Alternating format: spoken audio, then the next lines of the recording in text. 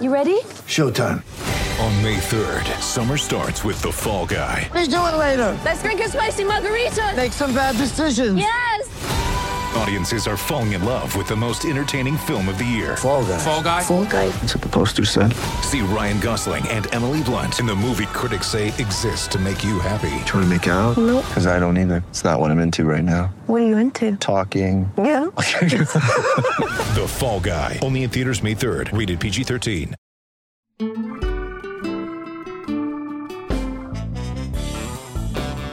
Hello, it's Dan Le Batard. Welcome to South Beach Sessions. Happy to have a timely guest this week because everybody is talking about Tom Brady's retirement, and Gotham Chopra really embedded himself in the life of Tom Brady, and over the last few years has had a unique glimpse. He's had access and has the trust of Tom Brady. His Man in the Arena, the final episode, is coming out later this spring on ESPN+. He is the son of Deepak Chopra, the holy man, and I wanted to talk to him about his different path because he chose storytelling.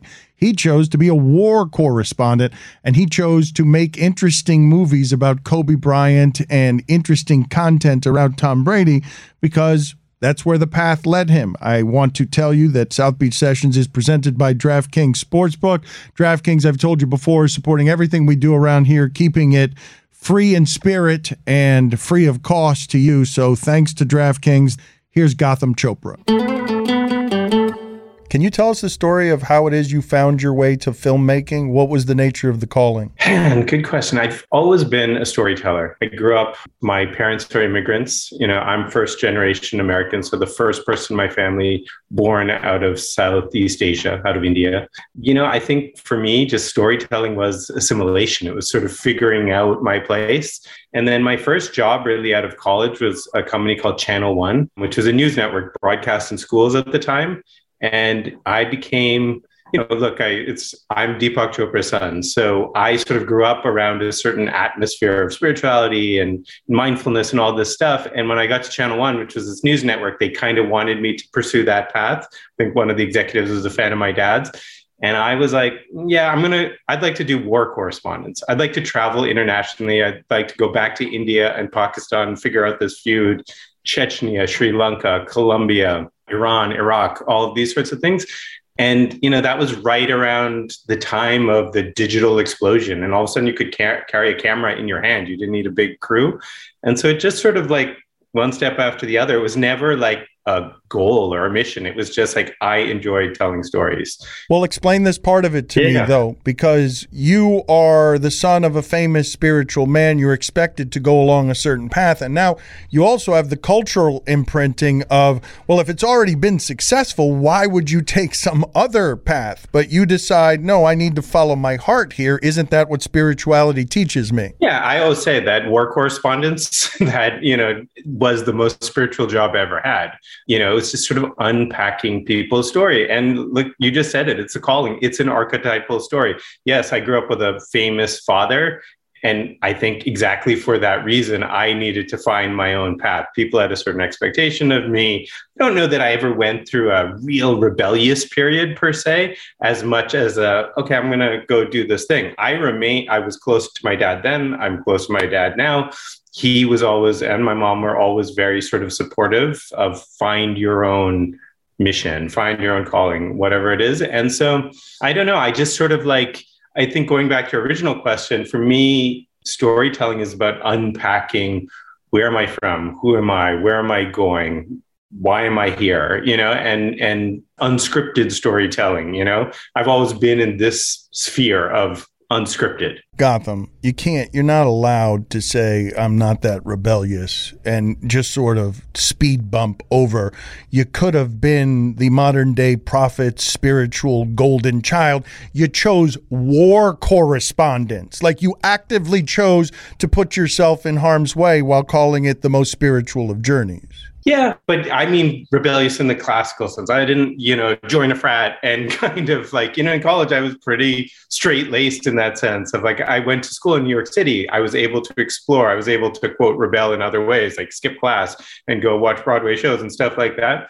But I never did it in the sort of traditional way. I never felt the sort of need. But yeah, the war correspondence was probably just there's a set of expectations. I want to do the opposite, which, on the face of it, it's the opposite. But like I said before, to me, it was most spiritual because you go to these places and there's 14-year-olds fighting, right? They don't have a feud necessarily with the person they're fighting. It's just sort of part of their cultural DNA. They've inherited this sort of feud, this rivalry. And so I was just fascinated by that. And I just wanted to understand that, it was the opposite of my upbringing. And it was just sort of interesting. And then, I sort of skipping ahead, but it sort of was rooted in the past. Is like, so I would go to places like India and Pakistan or Sri Lanka, Kashmir, this age-old feud, right, that's going on up there. And this was like in the late 90s, early 2000s. And you would have kids wearing Bad Boys t-shirts, right? And you would have like kids who had never seen an NBA game, but were wearing Dennis Rodman jerseys and stuff like that. And there was like this language of sports that no matter where you went, people spoke and people worshiped the Bad Boys or Michael Jordan or whatever. And I don't know. And later it was Allen Iverson. And there was always some American, usually basketball athlete that kind of like cut through the noise. And I was just sort of fascinated by that. So sports then became like, and it was largely 30 for 30 that really like made me believe like, oh, these things can come together. This can live, you can be a filmmaker, storyteller, journalist, etc., but you can also love sports. What a funny thing, though, for you to go. I wonder how many people from your father's world and whatever judgment you'll find in religion, if not spirituality, would say, look at this bum, threw away every chance he had in order to chase these athletes around with his little camera. Like he was given the golden child. Descends from a holy man. He could have done anything in the world. He's chasing around Kobe and Tom Brady with his camera, right? Like I imagine there's some of that. I imagine there's some poison there because you chose your own path. Yeah, there's always going to be. And I grew up around it. People were haters of my dad and stuff like that. He's the medicine man. He's the charlatan, all of that sort of stuff. So that type of stuff was never really like too much of a distraction for me. I'll say that like, starting with Kobe, because he was the first real prominent athlete that I got close to and worked with, I was like, oh, wait, you're speaking the same language as my dad. Peak performance, being in the zone, having a purpose, living your purpose. These are things my dad's been talking about his whole life, And so I just really like, yes, there's always going to be haters. I grew up around that. People calling my dad a medicine man and a charlatan and a kook and a quack and all of that sort of stuff. So I've never really been distracted by that sort of noise. And then Kobe Bryant was the first real prominent athlete that I worked with. And the more I got to know him, I was like, oh, wait, you're speaking the same language as my father, living with intention, having a purpose, seeking peak performance, like the best version of yourself. Kobe, it's another sort of contradiction, I think, on the face of it, to me, was a very sort of spiritual person. And of course, he grew up under Phil Jackson on the Lakers. So he was familiar with things like meditation and mindfulness and clearing your mind and all of that sort of stuff. So, and then Tom is like, Tom Brady's the best example. Talk about peak performance. Tom, there's a physical aspect of his pursuit of greatness and continuing to play, but and the more I've gotten to know him, there's an emotional aspect, a mental aspect, and a spiritual aspect of what he's doing. And he's very, very diligent about each of those things. So for me, again, like everything I do, religion and sports, the company we started is the convergence of my father's world and then my obsession with sports. Can you explain to us, and this is a broad question, what you learned about spirituality from your father? The right and the wrong when I ask you what you've learned. Because we're all here to break some of the patterns that our parents imprint us with, whether we want them or not. So I've heard you speak about your father before, and I found you honest, but you also have to navigate this line between, getting aggregated because you're saying something about your father that's simply honest because parents leave imprints with what their thoughts and patterns are, and you decided to make some choices for yourself outside of that. Yeah. So first, what I've learned from my dad, live with intent. What is my purpose? From a very, very early age, my father used to ask us, literally, he'd put us to sleep at night, my sister and I, and he'd say, who are you? What is your purpose? Do you believe in God?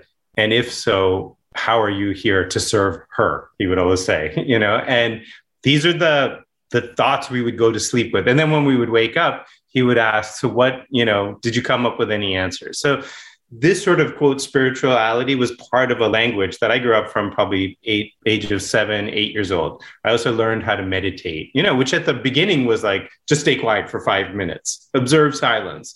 It would later become a tool where I would, understand what mindfulness and the purpose of meditation and having an anchor. So, that's what I learned from my father, which is like just to root yourself in some sense of self-reflection, self-awareness. As I grew older, as my dad became more famous and more well-known, all of the trappings of fame, they were there, and I saw them firsthand with him, and he got distracted, and there were always, there were celebrities and stuff like that, but there were also like venture capitalists and private equity, and how do we commodify this and build a brand? And I think there was a period of my dad's life where he got distracted by that, and he sort of became enamored with that, because how could he not? He's a human being, but I think later in life, probably the last 10 years, 15 years, he's in his mid 70s, he had his own reversion, like, oh, wait, sort of awakening to sort of say, that's not why I'm here.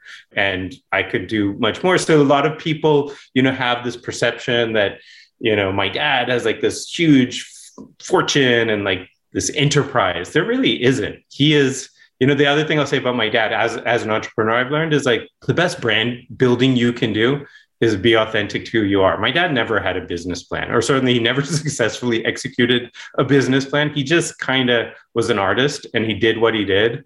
And for that, he was successful. And so outside of the spiritual world, I would say that's something I've definitely, learned from him, is just be true to who you are. So 40 years trying to answer the question from childhood that you've been asked, what's your purpose? So your first question, I'm a storyteller. I enjoy unpacking people's stories. If you ask me today, like you and I are in the same boat with like, these companies that we've sort of built around us, and people, what's the 2-year plan? What's the 5-year plan? What's the exit? I'm like, I don't know. Like, like everything in that business plan that my partner's made, it's going to change. I don't, it's like, I've learned this from Tom. I put one foot in front of the other. You look back and you're like, holy shit, like that's quite a journey. But, when you're looking forward, it's just like that next peak, and I've always tried. It's the first rule of Spirituality 101. Don't get distracted by the past. Don't get distracted by the future. Stay present, stay grounded. And that's like, I try to be here now, be here with you, not worrying about the 14 things I've scheduled on my calendar after this. And so that's, I don't really think too much about the prior 46 years. Or the next 2 to 5 years. You've learned that having kids also, But from there, meditation becomes a messenger, correct? From there, what you're talking about, learning from your father, what to take from spirituality, birthed by whatever, you want a holy man kook, a lifetime spent chasing spirituality, chasing a higher calling, listen to your heart. Their meditation only becomes the stilling of the mind so that it can be a messenger, correct? So you could be, it's the power of now. You're talking about the greatest gift. It's presence. It's you are not your thoughts. You're the one observing your thoughts. Yeah, like, man, you speak the language. This isn't your first rodeo. That's pretty obvious.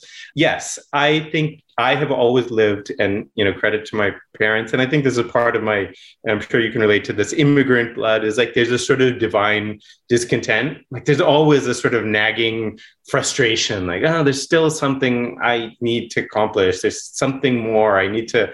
And so I have that. Meditation is drifting back, into that silence and by the way, like while I learned when I was 7 years old, and I've been a steady practitioner, there have been moments, including like in the last 3 months, probably, I get distracted. I don't do it as regularly, but it's sort of it's this thing. It's like, oh, why am I feeling restless? Why am I feeling frustrated? Why are little things bugging me? Oh, right. I stopped. It's like exercising. I haven't been regular with my practice. And then I sort of drift back. And I do feel that sort of grounding, because meditation is not the 20 minutes a day that you do it. It's the 23 hours and 40 minutes that you're not doing it. It's like, oh, that 20 minutes then sort of permeates other aspects of your life. And that's what I have found with meditation. It drifts. It's the silence you take with you from it, not necessarily the silence in the meditation. I may speak the language, but I have trouble with the connection because I found that my mind is the greatest of poisons. I find that not being able to still it is a bit of a torment and also a creative birthing place. But meditation for me has always just felt again. And this comes from patterns and self-judgment and self-loathing, but it's always felt like failure again and again, that I almost can't get there. Even as I would say, and I don't think I'm speaking for you here, if I tell you one spiritual lesson above all other that you have learned from Kobe Bryant and holy men and Tom Brady, do you have one better than be present? Figure out how to get to just present. I'd say, yeah, that's a good one. And there's one other one, which I think of a lot. Probably comes from my dad, but I see it in these other guys you just mentioned, which is don't take yourself too seriously. And it's a simple one. I think it's relatable. Don't get caught up in your own ego. Don't get caught up in your own bullshit. Certainly don't get caught up in your own fame or success or failure, to your point. These are all just sort of drifting experiences and moments in time.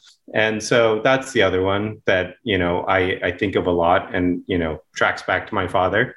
And that's not necessarily something he taught me. It's something I sort of observed in him.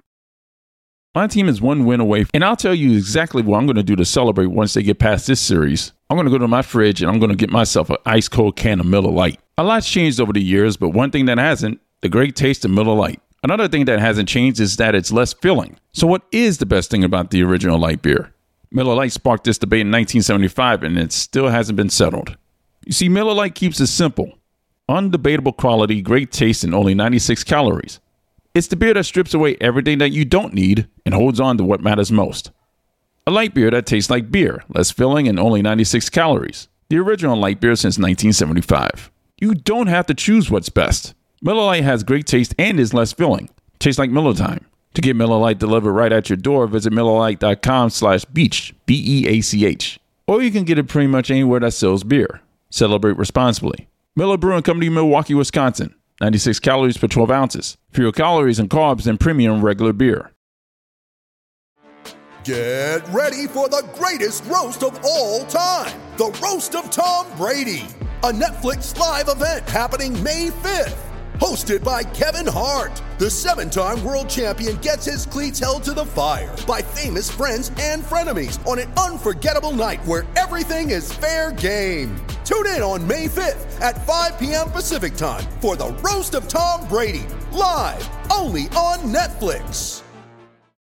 You speak of something here from the inside because you've gotten closer to Kobe Bryant and Tom Brady than usually is allowed from within the mythology, right? You've gotten real close to showing true selves, warts and all. And some of the things that give me the access to this language, it can be learned, right? The Power of Now, Eckhart Tolle. You can read about the experience of others, but you were talking about the emotion of it, not just reading it, not just the brain absorbing it. You're talking about Tom Brady has an emotional connection to whatever his greatness is. What are you talking about there when, because I have problems getting to that, to getting to feeling it as opposed to observe that I'm feeling it, or my mind taking over because the illusion of the mind gives you control. I mean, Tom's a great example, right? Tom, even why he sort of became a partner in the company we started called Religion and Sports. He's like, because I understand sports is a spirituality. I understand what it means to be at the epicenter of something where everybody's investing their hopes and dreams or the opposite, their anger and their revulsion and their hatred rooting against you. I can feel that energy. Tom's a big energy guy. He talks a lot about these things. So for him, sports is a spiritual pursuit. It's like everything we just talked about in meditation. Peak performance is being present. It's not like worrying, you hear it all the time, one game at a time, one play at a time. Actually, when that kicks in, it's the most spiritual experience ever. And I think that's, you become kind of an addict of it. It is so fulfilling. And in the rest of your life, especially the more successful you are, you got people trying to get things from you. And, I've been with Thomas, like the stream of emails and texts. And by the way, it's his own doing. He's built the companies, he's built the Brady brands and the TB12s and stuff like that. because he has that sort of divine discontent. Why do Kobe Bryant and Tom Brady trust your storytelling? Well, I think there's a certain practical aspect. I grew up around fame. So we didn't talk about Michael Jackson, who I got to know, when I was young, 13, 14 years old. And I was around that. And I joke all the time. Kobe used to say this all the time. He's like, man, if Michael Jackson could trust you, I can trust you. And I think there was just, and then it becomes self-fulfilling. Tom, Steph, other athletes I've worked with, they see, oh, you could work with Kobe and Kobe could trust you, then I can trust you. So I think that's a lot of just like the practical aspect is just. But trust you with what? Are you doing journalism or are you telling their stories in the most honest way you can, but also allowing them to help you in places where they might be sensitive or whatnot? So you're not doing traditional journalism, you're doing storytelling, you're not doing propaganda, but you're in partnership with these people on the making of something, right? Who has editorial control and does that matter to you? So 100%. I think that's a really important point. Is like, so my background is in reporting, all the conflict stuff we talked about. This is not reporting. I'm not a journalist. I'm not, I read Seth Wickersham's book. I see these books to help me get some background, but I am not a reporter trying to come in and sort of, find the story necessarily. I am absolutely a partner, with Kobe or Tom or whomever to tell the story. And therefore, yes, being like, okay, what are the sensitive areas? I pushed back a lot. Like, we got to talk about that, stuff in Colorado. We need to talk about Deflategate. We need to talk about the things, the ending of the Patriots, things that are quote unquote sensitive.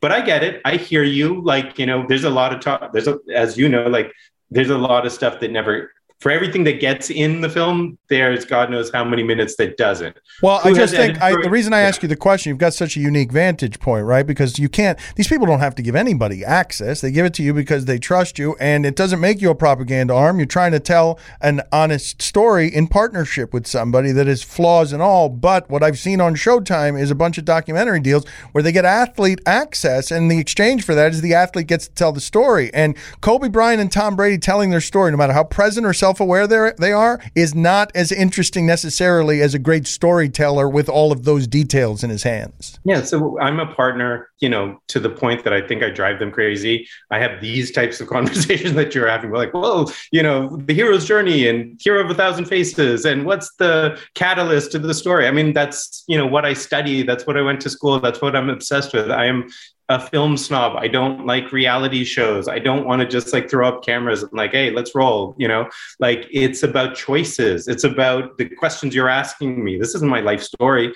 This is like guided. So going back to an important question you asked, who has editorial control? I like to think I have editorial control, contractually, and it gets all, when you get into a network, actually the network has editorial control, but what did they see? And there's part of the trust from the network too. It's like, they don't know what they don't see, but that's okay. You're trying within the conflicts to tell the most honest story you can about people who trust you, who you've gotten to know, who are going to have some sensitivities in some areas where you're having daily arguments about, here's why it's important to show what can be misconstrued or aggregated. Here's what's important to show the audience if you truly want to connect in a way that makes them think you and this is authentic. Yeah. And Kobe is the best example because I've been fortunate to work with really smart people, right? Kobe's was one of the smartest, not just athletes, people. And Kobe was also combative. So everything was a fight, everything. That's how he was always at his best. It's how people around him were at their best. So everything was a fight, and he was in the edit room. Tom is quote, trusting, gee, you got it. Let me see, more or less, he trusts me. We've had that. We've had a lot of projects. Kobe, it was like a fight. It was like him standing over your shoulder in the edit room at 4 a.m. saying, get that the fuck out of there. No, man, I'm not going to do that. And everything was a fight, but it was invigorating, and he was passionate. And to me, the greatest sort of lesson I ever learned was working with Kobe. All the success since stems from that. You've given us all the context. These are real human relationships. You run the risk of getting aggregated, but I want the best Kobe story. I want teeth bared, him being maximum asshole on behalf of something that he wants. Rick Fox told us an amazing story the other day about being challenged by Kobe in a way where he had to be willing to fight him for Kobe to back down. He had to show him that he was willing to get into a fight. Otherwise, Kobe wouldn't respect it. First of all, like all these projects, it takes a village. So lots of editors, producers, writers, researchers. Kobe made us move the entire production down to Newport, where he lived. Because, I started working with Kobe when he came back from his Achilles injury. He played basketball. He came back. Then he injured his shoulder, and then they shut him down. And all of a sudden, Kobe had a lot of time on his hands and wanted to be part of this process, making this project Muse back in the day. So he demanded basically that everyone move down to Newport. I commuted from LA. We did. But he was just in the edit room, terrorizing everyone, these young researchers and stuff like that. And we would all, we're all big basketball fans. So I would say, listen, you have a choice now. You can either be Rick Fox or Shaq or all the people who had success with Kobe, which is they fist fought in practice. Kobe would challenge everybody, fight with everybody. Those are the teams that won championships. Then we all know the story of Smush Parker. Kobe would go at this kid in practice and would run him over. And if you didn't challenge him, if you didn't stand up to him, that was it. You were done. You were never to be heard from. It's cruel, but it's also survival of the fittest. It's asshole. And he thought, I don't know how right he was about this, he thought the two things had to be together. Tom Brady's not an asshole. He's every bit the killer. He seems much more spiritually centered, not fueled quite by rage. But the best argument with Tom Brady, can you give us the subject matter? Is it possible without betraying a confidence to go through because these are two very different people. I remember Kobe so interested in how early, maybe it was different later, how he was perceived, right? I remember after everything that happened in Colorado, getting a call from someone who Kobe wanted to sit down with me after a lifetime of turning down interviews because he was very eager to go city by city to see if he could correct the damage he had done to his image. And so I imagine these two think very differently about how they're received. Yeah. So I love, by the way, Kobe, I always used to say was a myth maker. He understood. So one of the other, fun stories, he used to have these things called the blackout workout, which is like you would work out so hard that you would black out. And everyone talked about this. And when I was filming, I was like, Kobe, man, I want to film one of these blackout workouts. What the hell? It sounds crazy. He's like, man, there's no blackout. It's you crazy. I wouldn't work out you blackout, but man, that shit sounds cool, doesn't it? And he understood the mythology, and that mythology lives on. You talk to any current NBA players, they all worship Kobe, and man, that guy would run through a brick wall, and they sort of emulate that, and that myth lives on, and that's archetypal too. When people die young, they're myth, the John Lennons and the James Deans and stuff like that. It lives on. So Kobe is archetypal.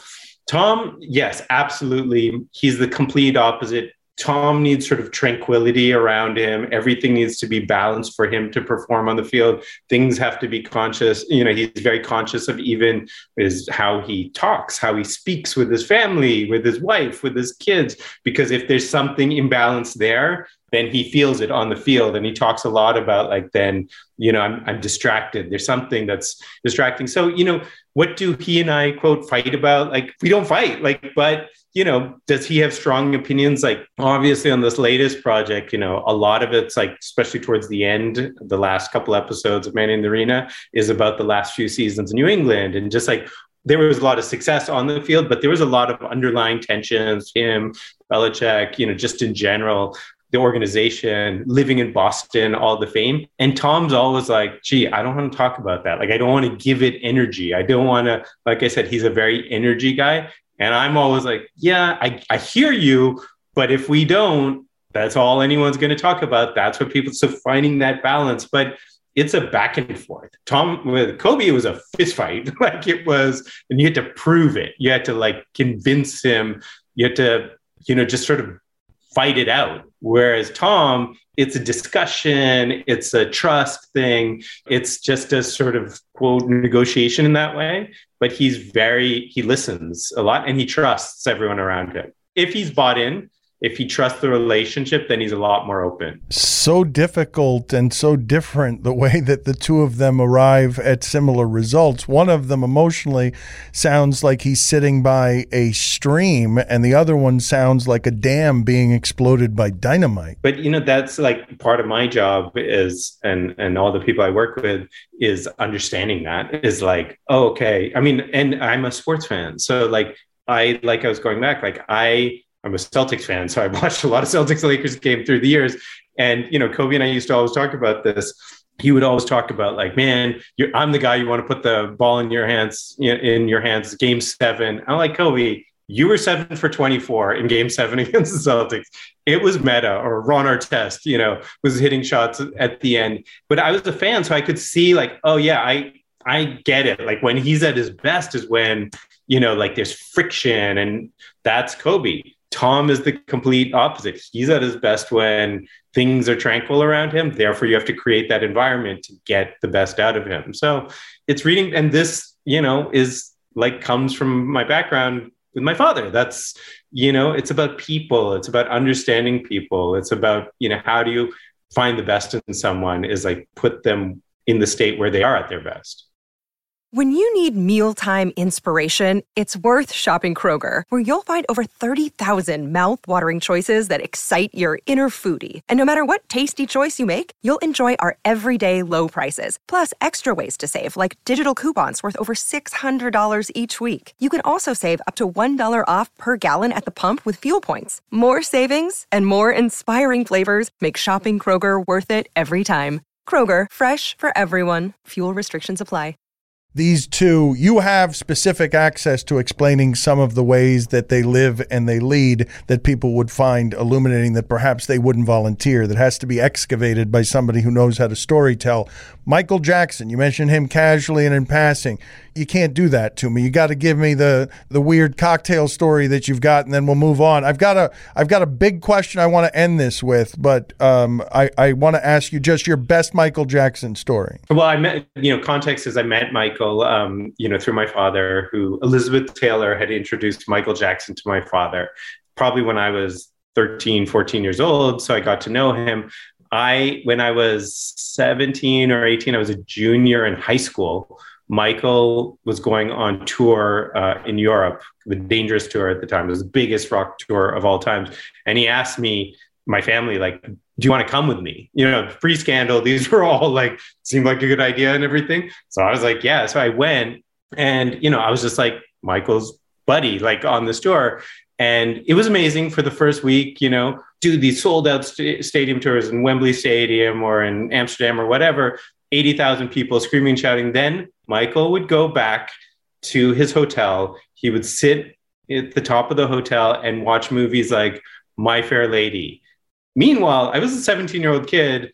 All the dancers and the supporting cast like that I had sort of become friendly with were like going out to the coolest clubs and everything. So like a week into it, I was like, so this is really cool. I love this, but like, I think there's a way, like I basically want to hang out like with the hot dancers and stuff like that.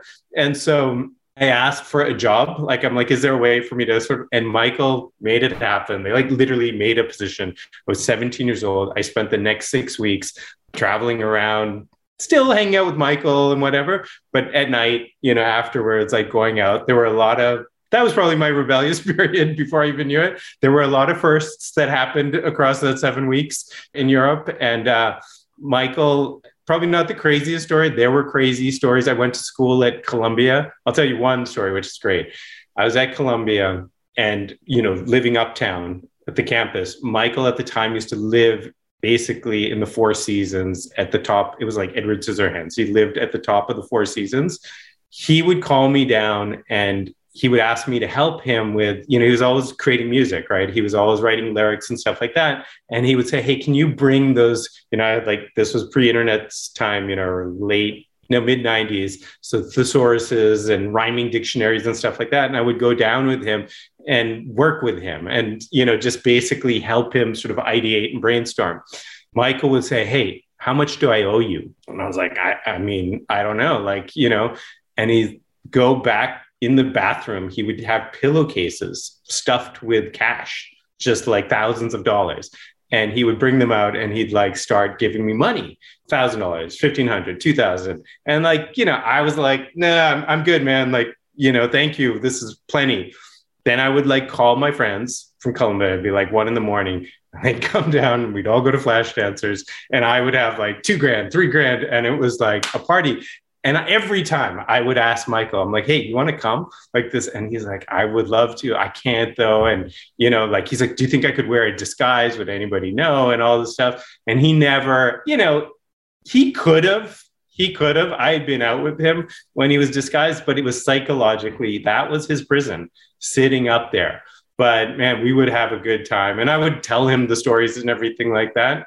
And it was all those, I now think like, man, I was grossly underpaid. But at the time, having $3,000 in cash, for my friends and I, was a pretty good payday. Such an interesting vantage point you've had on fame and its contaminants. I'm curious as a filmmaker what you do with the film that HBO did, which led me to assume that Michael Jackson is a pedophile. And how do you manage that entire landscape as a storyteller who has these arguments with people? And what do you believe there? Because I left that documentary saying, well, yeah, he was troubled and deviant.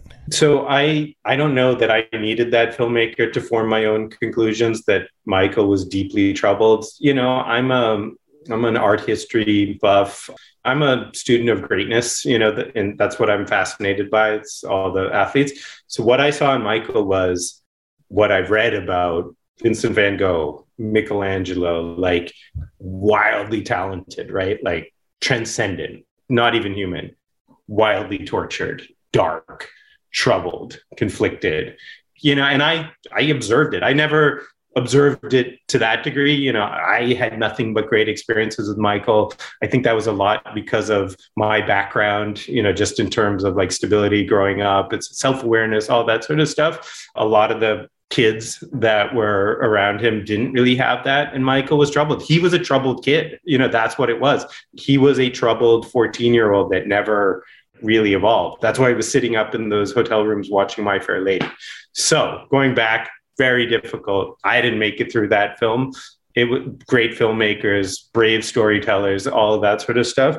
Leading productive lives. But you couldn't watch it. You couldn't finish it because it hurt too much to see what might be the truth. I don't know that. Look, like every project, and I've been on the other side, there's a lot of truth. There's probably stuff that's not necessarily exaggerated truth, or maybe just not even true, a lot of conjecture and stuff like that. I think all of the above. I didn't do a deep study of it because it's too painful, honestly. It's like, I've been talking about Kobe, like it's painful. Like, that was devastating. I think about that a lot every day, like Kobe's passing.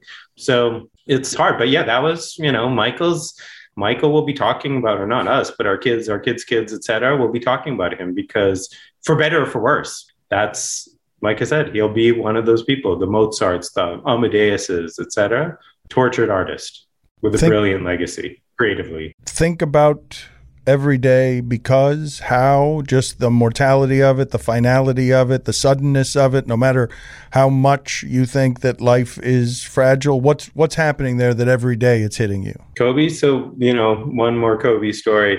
I can't remember what year it was, but we were watching I think it was a Brooklyn Nets game. And there was a player who shot 0 for 9 from the field in the first half. And then his stat line at the end of the game was 0 for 9. And I said something to Kobe. I'm like, oh man, he didn't take a single shot in the second half. And Kobe's like, bro, I'd be 0 for 49 before I stopped shooting. And he's like, because I have a certain mentality. I could go 0 for 48, 0 for 49. You know what? It's that 50th one that's going to go in and make all the difference. And that was just like the mentality with which he lived. It was just, there was a relentlessness. So here we are in a pandemic. We're in our second year, third year, however long it's been.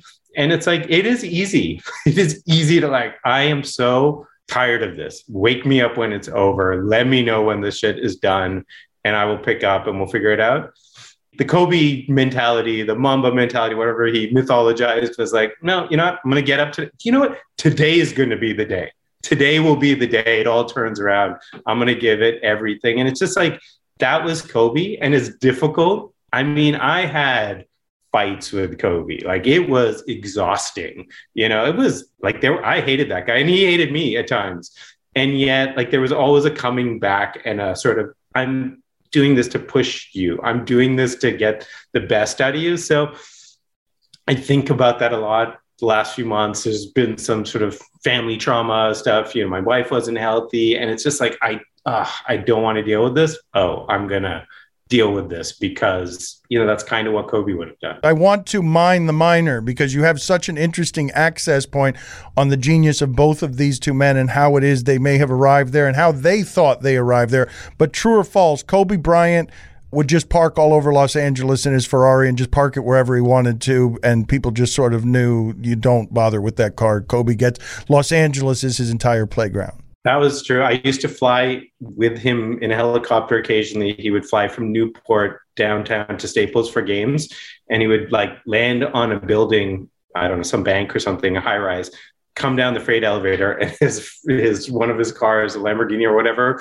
would be there. It was like Batman. And he would literally, it's like 5-minute drive to Staples at that point, but it was just like there with the door open. And he would just walk in. And I was like, man, you really are a superhero. Like, you lived that life. Again, he was great at mythologizing. He didn't need to do that, but people would see him doing that. People knew, oh, that's the helicopter. That's him. That's the Ferrari. Well, he always wanted a helicopter. Like, there are so many parts of his story that I got to let you go. I wanted to ask you about the Wickersham book. It was that's a good journalist, right? It's just that people can have different perspectives on what the truth is. So the Brady Belichick stuff, as you're reading the Wickersham book, you're reading and you're like, yeah, that's pretty accurate. It's pretty accurate, I think, from what I know. But like, also, Tom says in episode 9 of Man in the Reno, he says, listen, no one moment, no one season defines a relationship. And so, sure, at the end of 20 years, were there difficult times and stuff like that? Was there friction? Sure. Did that define? And if you go back and you watch some of the early episodes of Man in the Arena, you see the exact opposite, which is Tom talking about this mentor, this genius that so much of his success. And Tom will tell you that he's even the post-Belichick success, post-Patriot success is a lot to do with Bill. So it's all true. We're out of time, unfortunately. So the last question I'm going to start asking all of my guests at the end, but you have a unique vantage point as someone who leaves a holy man's side, leaves some of his patterns, chooses war correspondence and storytelling. Define God. God is a state of being. God is a state of being present with you right now. That is a spiritual experience. And that is, to me, what God is. It's not some embodied being, etc. It's literally just being present, being in the moment. Gratitude for the moment that you're in at the high end of bliss, right? That's what is people in yoga, praying to Mecca, meditation, holy men, wisdom passed down. Just find a way to love the center of your being, where you are, where one foot in front of the other, and appreciate it and love others. It gets simpler and simpler, right? Life becomes smaller and smaller. The concept of God, as large as it is, you're reducing it there to a pebble inside each and every one of us. Yeah, man, it's beautiful the way you said. I would extend it, all of those things that you said. I started a company called Religion of Sports. Sports is spiritual. Sports is about human potential. We've heard the expression, the runner's high. Why do people go running? It's stay in shape, et cetera, but it's also because every once in a while you lose yourself. You're just there, like you're in your stride. It's Tom Brady talking about being on the field. It's Steph Curry, who I've worked with a lot with, saying it's that, man, he shoots, he turns around, he knows it's going in because it's just fluidity. It's just being the best version of yourself. And that's why I love sports. I'm a big sports fan, but I also think sports is this great spiritual backdrop to get to do these types of things, to explore these sorts of ideas. Thank you. I really enjoyed it. Thank you for sharing so much time with us. Me too. Thank you, man. This is super fun. I had no idea this is what we're going to talk about, but this has been great. What did you think we were going to talk about? I don't know. No, actually, I should know better. I know you, but I've done so many of these, and it's all the Belichick Brady stuff, and it's all the sort of gossipy stuff of like, well, what does Tom really think? And it's like, I don't know, because to some extent, I don't really care. I will say, I'm a Patriots fan. I look at it in the totality. I don't want to talk about like messy breakups. Oh, but the reason I want to talk to you, I've got a million questions about these guys because their fortresses are so large and they trust so few people and they're so careful about their image that I got to imagine there are 1,000 places where you have 1,000 stories that people have not heard about who they are from a different vantage point. And I'd like to present that to my audience, not the gossipy stuff, just like how these people became excellent so differently, because Tom seems to, I know we can reduce it to, doctor, cheating, whatever it is, but Tom seems to have figured out some peaceful truths about life, mentally, physically, emotionally, and the universe. His astrological chart would tell you he's also born into this, but he needed to chase this, knows it makes him happy, and that addiction is something that feeds his soul as he takes a step at a time, and a million people have to go sell shill TB12 product for him. Yes, you've done a lot of thinking of this. I have probably a lot to say. I have a lot not to say, because to your point, it's like, that's the trust, that's the bond, that's the promise, that's how you get to make these projects. And the projects are sort of the upshot. It's the relationships that matter to me. Like I think about Kobe every day, and that matters to me. That is part of my spiritual evolution. I've learned a lot from being with these guys. Thank you, sir. Appreciate the time. We'll do it again. All right. Thanks, man. My team is one win away, and I'll tell you exactly what I'm going to do to celebrate once they get past this series. I'm going to go to my fridge, and I'm going to get myself an ice cold can of Miller Lite. A lot's changed over the years, but one thing that hasn't, the great taste of Miller Lite. Another thing that hasn't changed is that it's less filling. So what is the best thing about the original light beer? Miller Lite sparked this debate in 1975, and it still hasn't been settled. You see, Miller Lite keeps it simple. Undebatable quality, great taste, and only 96 calories. It's the beer that strips away everything that you don't need and holds on to what matters most. A light beer that tastes like beer, less filling, and only 96 calories. The original light beer since 1975. You don't have to choose what's best. Miller Lite has great taste and is less filling. Tastes like Miller time. To get Miller Lite delivered right at your door, visit MillerLite.com/beach, BEACH. Or you can get it pretty much anywhere that sells beer. Celebrate responsibly. Miller Brewing Company, Milwaukee, Wisconsin. 96 calories per 12 ounces. Fewer calories and carbs than premium regular beer.